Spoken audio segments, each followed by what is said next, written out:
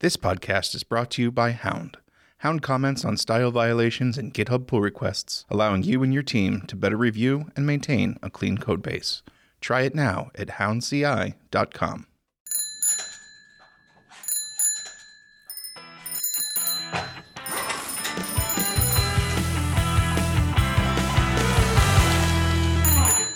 What's going on? Back from leave. Yes, I saw that somebody posted on Twitter that you were back from leave because they saw a flurry of activity on the Rails repository. They saw me closing a ton of pull requests.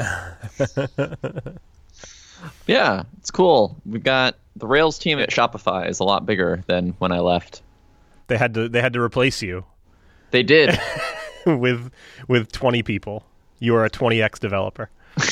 No, there's I'm actually not sure if one of them was actually on the team before I left or not. He's been around, but we've got a new thing that we're doing where basically people within the company can submit a project that they want to work on, and we let them take a 3-month open source sabbatical and come work with the Rails team to implement that project. So basically, it's like a mentorship for open source kind of thing, or maybe not even mentorship, but just like an opportunity to do the open source work, or a combination of the both. Yeah, it's a combination of both. There's mentorship involved, but then also they're able to work full-time on it for 3 months. That is pretty awesome. Yeah. Especially given our last conversation about paying people for open source development. Yes. Although that's more down the corporate line that you were trying to get away from somehow, but... Sure, but I do, I think for people who don't want to necessarily maintain open source projects themselves, but want to get more heavily involved, this is a really good way to go about doing it. Yeah, that's cool. How are they going to select who gets to do the 3-month sabbatical? I think it was just the Rails team picked the person who had the proposal we liked best, and that seemed most likely to be something that could be executed within 3 months. So when you say Rails team, you don't mean people at Shopify who develop who write Rails applications. You mean people at Shopify who work on Rails open source. Yeah, so we've got a team. We're now 4 people who our job is maintaining Rails and dealing with how Rails impacts the rest of Shopify. Previously, that meant we were responsible for Rails upgrades. Now we're responsible for coordinating how the rest of the teams handle Rails upgrades, but we're trying to do a bit more of a no, this is actually everybody's problem approach this time around. That seems like one of those things you don't want to get into. Like you don't want to find yourself being the security person, and you don't want to find yourself being the Rails upgrade person. Those are the things that you want to avoid in your career if you can. Yeah. But yeah, it's me, Raphael, a guy named Edward, and then our current open source sabbatical members named Lisa. Cool. What's Lisa working on? Are you free to divulge that information? Yeah, no, it's nothing new. It's something we've talked about before, I think. She's moving the Attributes API over to ActiveModel. Okay, cool. And then has also just been helping with general issue triage and pull requests to sort of... She was not familiar with Rails internals before starting the sabbatical, so right now we're still doing a lot of just issue triage to gain some familiarity. Yeah, that makes sense. Should we talk about some of the feedback we got? Yeah, let's talk. We got a lot of feedback. People like this getting paid to work on open source topic. So I keep saying the last episode. By the time this comes out, there will be an episode in between, but I think everybody will follow. So in episode 1... Oh, crap. Do you have a list where all this is aggregated somewhere that I can look at, or are you just looking at Twitter replies? I'm probably just going to look at Twitter replies. Okay. In episode 118, we talked about the use of Patreon to fund open source projects and how you had some reservations about it, and I had some slight reservations about it too. I think that's a fair characterization. I don't think either one of us said you shouldn't do it, but we both kind of felt like it differed from other uses of Patreon where it's clear who's responsible for the content you're supporting, whereas in large open source projects, it's not always the case that right. That's clear because there are both other contributors in code and external contributors to community-oriented things. But we got a lot of feedback. Probably the biggest was from Devin Estes. Yes, he wrote a very good blog post summarizing his thoughts on the matter. Right, and we'll link to it in the show notes. And I think he took like an economist view of it. I don't think he's an economist, but he is an armchair economist, I think, is how he classified it. But basically just saying that open source is a market, and here are the factors in the market, and here's how the market's changing. And it's a really interesting blog post. The big thing that I think I kept coming back to when I was reading it is like, open source is a market for the people who contribute to it and maintain it, but then it's just a cache that people steal from for everybody else. Right? It's like a market if I were selling you apples, but then anybody else could just come up and steal the apples. Yeah, I mean, other than the apples are in a basket that says free apples, please take them. Right. So I guess what I'm trying to say is it throws off the idea that that's a market, because there are these corporations that stand to gain a large benefit without contributing anything back.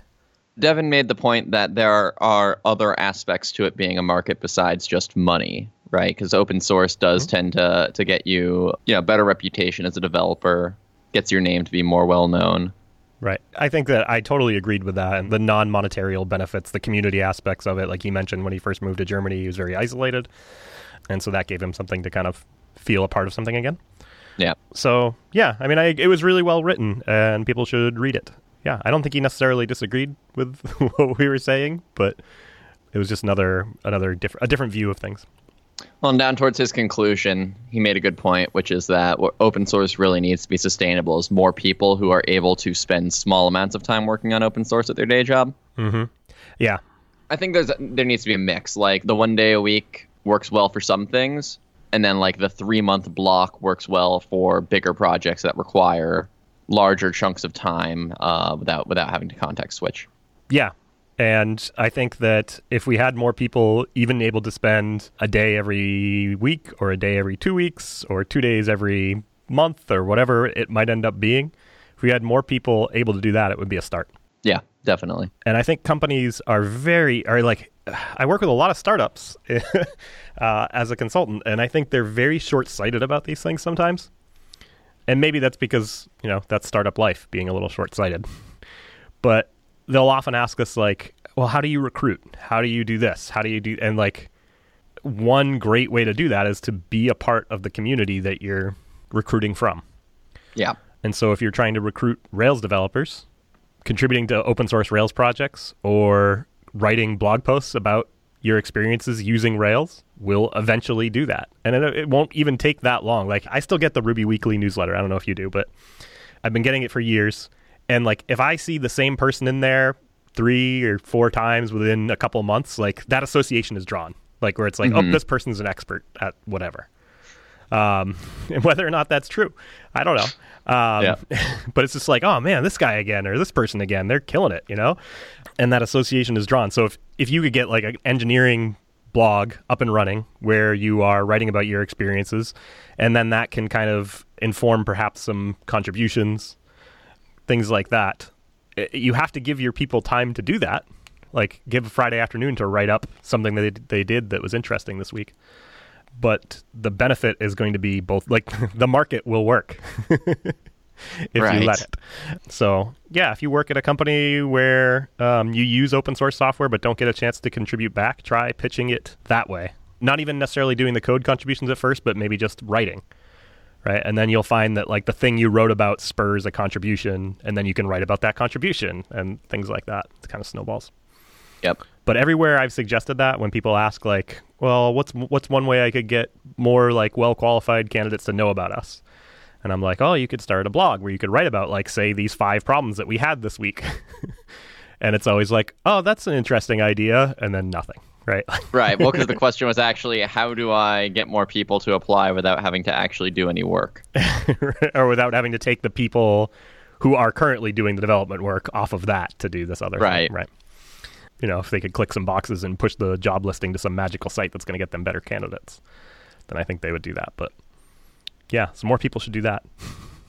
More companies, I guess, should do that. It's a shame we don't have a job site sponsoring the podcast right now. This would be a great place to interject an ad.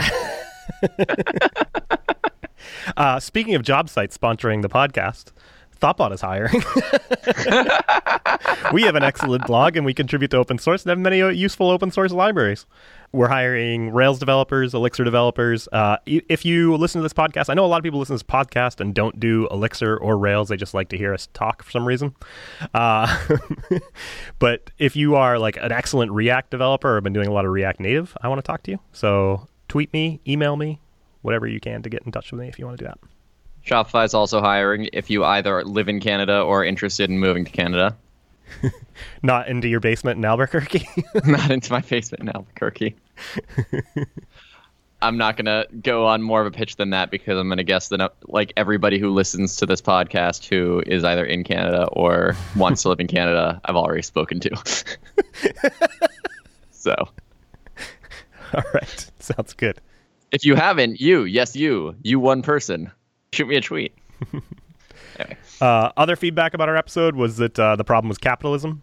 Well, I mean, of course the problem's capitalism. Yep, that was one. Some folks wanted to bring our attention to GratiPay, which is a thing about funding projects, like specifically focused around that.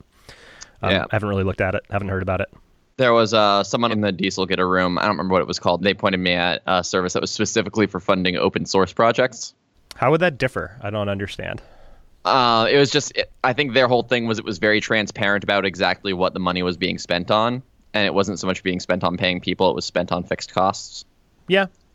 That was going to be my own follow-up question, would be like, I think I'm having a hard time deciding whether or not this is like cool or not, because I don't have a specific use. Like, I'm not looking at and I know you didn't want to like out somebody to say like, I disagree with what this person has done, but I think it could be done really well in that manner where you're like, here's a way you can contribute back to the project, and here's how that's used, and here's how I arrived at that, how that should be used.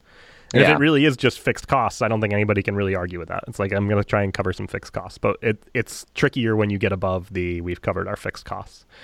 This got brought up in the Dieselgetter as well, because one thing that was raised was just, I actually do have some fixed costs associated with Diesel. If nothing else, just the domain costs money. But then one thing that I would be interested, so like, okay, if I had a Patreon and I specifically tried to get $70 a year to cover the cost of the domain, cool. I feel like that's very straightforward what's going to, and I have no strong feelings about it. But then, so like I paid, I think $2,500 for the design of the website and the logo. Right. But that's not a recurring cost, but typically these sort of funding things are recurring sponsorships. Well, what you could do is say like, I'm going to do this to try and recoup this cost. And if I receive an excess of that, then I will donate it to X, or I will distribute it in this way. Yeah. And that would be an interesting way to do it. I can't find the name of the site. I'll find it and we'll put it in the show notes. But I was just glancing on there, and it was either Webpack or Babel. One of the JavaScript projects in like the build tools realm has $100,000 a year of funding through the site. Through Patreon? No, through this one that's open source focused. Huh. Wow. Good for them. Yeah. It was just like, that's a surprising amount of money for a single project through any form of funding, especially one that you would think wouldn't really have that many costs. Right. Yeah. I mean, I'm sure they've got a lot of costs. Who knows? Maybe they've got performance testing on dedicated things. I don't know. Sure. Or maybe they designed a really nice website. Open Collective in its Webpack. It's got a nice design. It's interesting. I also was thinking about like, what if Thoughtbot added to all of their repos like a Patreon to the Thoughtbot organization, right? How would I feel about that? And how would people who don't work at Thoughtbot feel about that? And I think that would be harder. I mean, there's obviously fixed costs that we have the same fixed costs, right? We have the fixed cost of domains and the fixed cost of, that's about it. Very high fixed costs. Right. And you could argue that like by giving to a company, you're supporting like a wider range of people to do the work somehow. I don't know that like I don't know that Thoughtbot would ever even consider doing that, and by Thoughtbot consider doing that, that just basically means somebody at Thoughtbot feeling like we should do it. Right. There's no magical them that decide these things, but because I think the reason we do that thing is primarily because we want to, and secondarily because it's good content marketing. Right. And I think that would probably be it. But I wonder, like, how do you think that would be looked at if we started doing that everywhere? Like, what would other people... I mean, I would just have the same question that we were talking about in the last episode. So if I don't work for Thoughtbot and I come and contribute heavily to those repos, what happens? Right. We likely have some repos that are still under Thoughtbot that are maintained by people who no longer work here. Right. Right. I can't think of them off the top of my head, but I'm sure we do. And that's for me where it gets fun. Like I have no issues if it's a project that's very clearly primarily one person. Mm-hmm. or if the funding is specifically like fund me. And I mean, I don't necessarily like it so much when it's fund me specifically because then it's a little more ambiguous what you're exactly helping to support. Mm-hmm. But definitely if it's oriented towards help support this project, and that project is primarily supported by one person, then I have less of an issue with it. Generally that doesn't seem to be the case. Yeah. It's hard to imagine that a project that's generally handled by one person would actually pull in that much money in something like this. Sure. Just because it wouldn't reach the size. But let's talk about Sidekick, right? So Sidekick does the enterprise licensing. It doesn't do the tip jar kind of thing. Right. How is that different, right? I mean, it's okay. So here's one thing that's different about Sidekick, regardless of how they're going about funding it. Mike Perham, 1,400 commits. The next largest contributor has under 100 and hasn't committed since 2016. Right. Okay. Problem solved. I mean, it's just one of those cases where it's very clear it's going to paying Mike's bills as he works on Sidekick. Right. And it's also one of those things where I say Sidekick, and if I think about who is Sidekick, I think Mike. Right? Yeah. If I think who is Rails, I think of a whole bunch of people. So that's a harder question to answer. I think it's also, when I say my question is what happens when some other contributor comes to these projects, I'm not saying that necessarily this means, oh, this is terrible because there might be another person who commits to the project and isn't compensated for it. Certainly in the case of Sidekick, it's very clear where the money goes and how it's distributed. Mm-hmm. And I don't think there's going to be any ambiguity going in as to whether or not you're going to be compensated for your time if you choose to work on that project. Right. And also clear who it's coming from, which is enterprise customers. Right. Which, you feel less bad about. Right. I am kind of fond of the idea of a license that says that if your company uses this open source software for a product that brings in net revenue of over $1 million a year, you have to pay for it. Does such a license exist, in a boilerplatey way? I doubt it.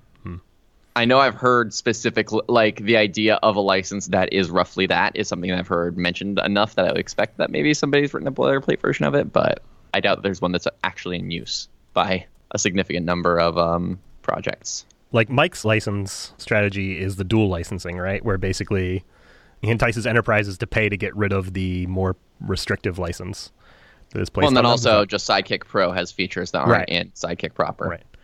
I'll link in the show notes where he had a blog post a while back about how to do dual licensing to fund open source software, and it was really good. So we'll link to the show. We'll link in the show notes to that.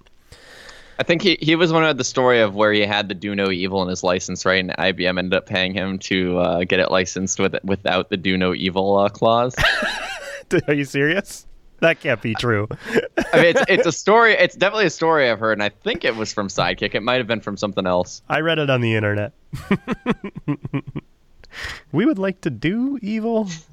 We would like to eliminate the question of whether or not something is evil. Right. So. I think it's more lawyers being lawyery than specifically we would like to use this to do evil. Yeah. I started a new project a few weeks ago we could talk about.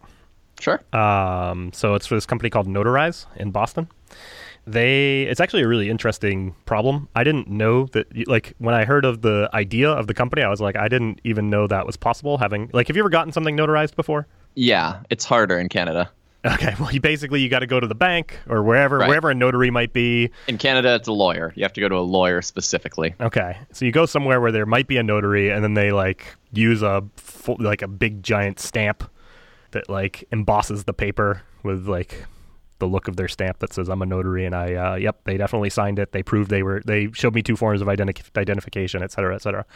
So this company Notarize is doing all that online, which I didn't know one could do, but evidently more. Yeah, that seems like it defeats the purpose of getting something notarized. Evidently more and more states are allowing for such things, and they're going to start getting into doing mortgages and things like that. So It's actually really interesting, and I got it up and running locally and it's pretty cool how they do it. It's this actually isn't all that dissimilar to going to a notary. They use like WebRTC, so you have to like hold up a picture of your identification on the front and turn it over and show the picture of the identification on the back. Oh, and you actually have to do like a video chat. Yeah, with and you have to do a video chat with the notary. Oh, okay, that's Right. very reasonable. I thought this was like DocuSign level of verification. It's the same kind of thing on signatures. Like you end up just typing, and it gives you this nice looking signature, right? Or you can also like scan a piece of paper with your signature if you want your real signature in there for whatever reason. But yeah, it's really interesting. Like you get into it and you get like this meeting going on with you have the notary on one side of the WebRTC connection, you have the person who needs something notarized on the other side, and the notary supposedly walks them through it and is like, yep, you have to sign here, and then like, okay, I'm going to stamp this now and then put my signature on it with like my commission expires on, blah, blah, blah, blah. And it was really cool. I was surprised. And it's also using Action Cable, which is the first time I've used a project with Action Cable. So it does that to like sync the things that are happening between the signer and the notary. So like when the notary is moving through pages in the document, it also moves the signer through so that like they're both looking at the same thing, all sorts of interesting things like that. And it's the first time. I haven't dug too much into the Action Cable stuff, but I did review one pull request and was like, it did have tests for the Action Cable stuff, but I was like, this looks like a weird test. Like, what? I don't know if there's a better way. And the person who wrote the thing was like, I also have no idea if there's a better way. Nobody knows. It's like, okay. But anyway, yeah, really cool. And also like a technically very interesting project. So originally the first version of it was written by another consultancy. They did a great job getting the application up and running, and now Notarize is trying to build their own team, which, by the way, they're hiring, and they're a pretty cool company. And the engineering manager over there is also an ex-Thoughtbot employee, so you should check them out. We'll put a link in the show notes for them. Anyway, so on like day one, I think it's their CTO, maybe. I think that's his title. I'm not sure, but he sat us down, and we had a meeting he's like, I want to show you some like technically interesting things with the code base. And the first thing I noticed is like there are hundreds of service objects, which I know you love the term service objects. Oh, yes. Like, my favorite term. Almost everything is done in the application through service objects. So like as an example, when I had to do something that changed how documents get signed, like not like their signature put on the paper, but like how we actually put and encrypt like a signature on the document. Mm-hmm. So I was like, I don't even know where that would be. And I just hit Control P and I typed sign. And it was like, sure enough, like app services documents signed.rb. I was like, this is pretty cool. Like this is nice. And like it's clear that the people who were like first involved in the project were very influenced by their experiences in Elixir, because they tried to follow, like the service objects tried to follow a very like functional programming kind of style. Mm-hmm. Although it seems as they've evolved, they lost the thread a little bit. Like here's my guessing, just by like doing some what do they call it? Some investigation, I guess, in the Git history and just in like what happened here. But it seems like everything kind of started out functional, and then people were like, okay, I get this. I have to create a service object for the things that I want to do. But then like it would end up doing some mutation. Then you had this thing where like this service object had to run before this other service object because the mutation, like it depended on this mutation happening. Mm-hmm. So it's a little bit complicated there. But there are also these parts of the application where they used pipes. They basically created a way to do Elixir pipelines in Ruby by overriding. The technical implementation was really interesting, actually. So, like, did they override bitwise OR? They overrid self.brackets. So, like, the brackets method on the class, and that's the new constructor method. Okay. And so I'd have to try and pull up. Let me see if I can pull it up to talk about it. But anyway, they did a lot of chaining that way. And I thought it was pretty interesting, at least just from a technical perspective. I would have loved to see. They were already almost all the way through unwinding that. I guess they didn't like it.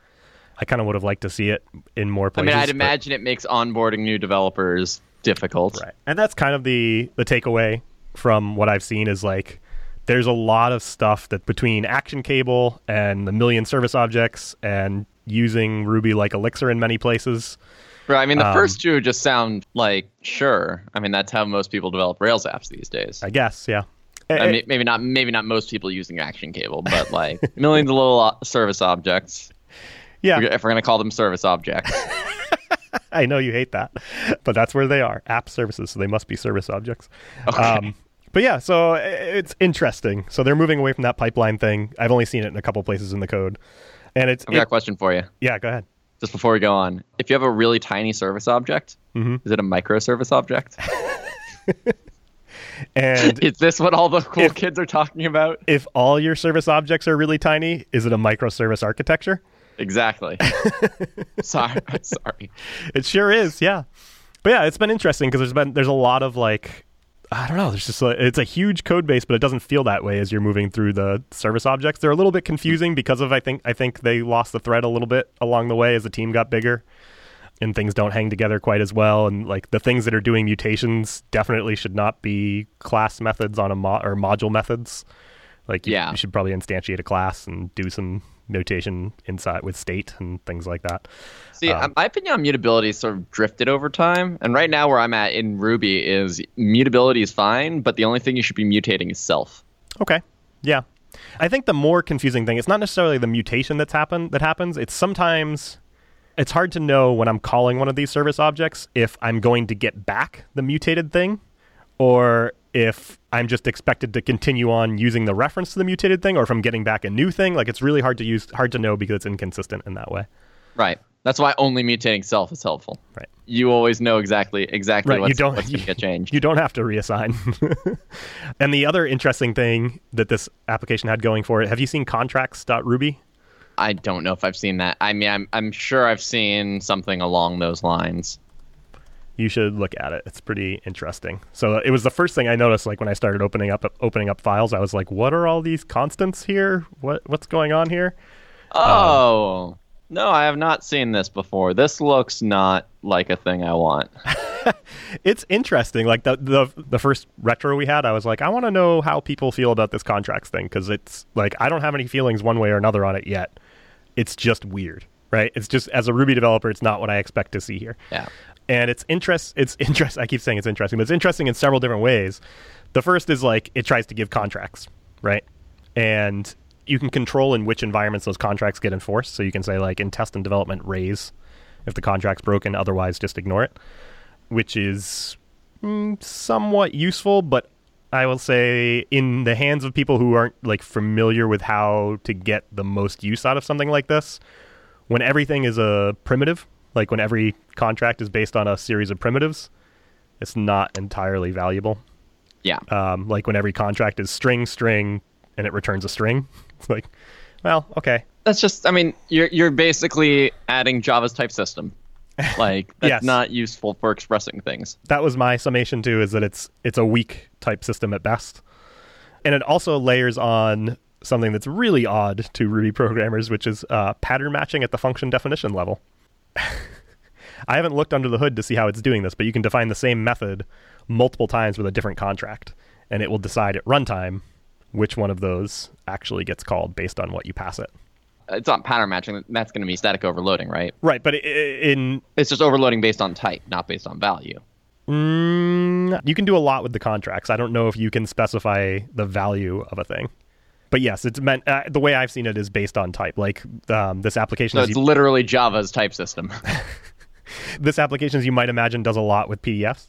So like a common place I see it is like, I see this overriding is like they'll have one version of the method that takes a file and another version of the method takes a file path as the argument. And then they will call the other one with the path or whatever the case may be. I'd much rather just know what I'm supposed to call it with and have one version of it. But, you know, it's a interesting thing to look at. And it also does offer, I think if you used more higher level types with things, it would be better for documentation. Like I already did one change today where there was this data clump of like a file path, a password, and the name of like the root certificate that was supposed to be used. It all represented like the certificate you were going to sign the document with. And so I extracted out a value object that just encapsulates like, here's what the certificate looks like that I'm going to sign this document with. And then all the places where the contract said like take string, I was able to update to take signing certificate, which has some documentation value, I guess. Sure. I'm not sure it's much beyond naming the variable signing certificate, but I'm trying to give it a chance. And there's been a couple times where it's interesting, but I'm looking through the source of built-in contracts, and so there are contracts for natural numbers, positive numbers, natural positive numbers. Mm-hmm. There is actually a contract for response to these methods. Yep. so you can get close to actually dealing with interfaces, kind of. You can have a contract that specifies that when sent a given method, it responds with a truthy value. So you could make it so that it only takes active record objects which are valid. Or persisted. Yeah. I don't know. These sort of things are best verified at compile time. I don't want a bunch of runtime assertions that types match slowing down my program. Right, and I don't know what the overhead is at runtime in production. And certainly in production, it's turned off. The type checking part is turned off, although if it's doing the pattern matching, it has to do some sort of type checking to tell which one of those it needs. Maybe it only does it when it absolutely has to in that circumstance to do the pattern matching or something. But I keep meaning to look and see how they're doing this under the hood, because on one hand, I'm scared of how it's done, and on the other hand, I'm also academically very curious. Yeah, I'm also curious. My first thought was that, because it's clearly defining the contract function with a capital C. And all of these are methods, right? Not constants, even though they happen to have capital letters. I had never even considered that they were methods. Okay, well, they're definitely methods. Of course they are. Yes, now that you say that. But my first thought was like, okay, and then it's just taking the method name as an argument, except that can't be the case because it's using implicit hash as the last argument syntax. And there's the new line there, so def is going to be a separate statement, not considered to be an argument to contract. So I'm actually really curious. Method defined? It must be hooked. Yeah, it must be hooking into method defined. I'm trying to find where it's actually hooked in because it's a module called method decorators, which I can't find. all that the method is doing is calling self.class.contract. Okay. But it's already a class method, so I'm not sure. So it's self.class.class. Okay. It seems to be a pretty well-run project. Like I've read through a couple issues that I've run into. Like I ran into a thing today where I was like, I wonder if I can define like a contract and use pattern matching with different arity.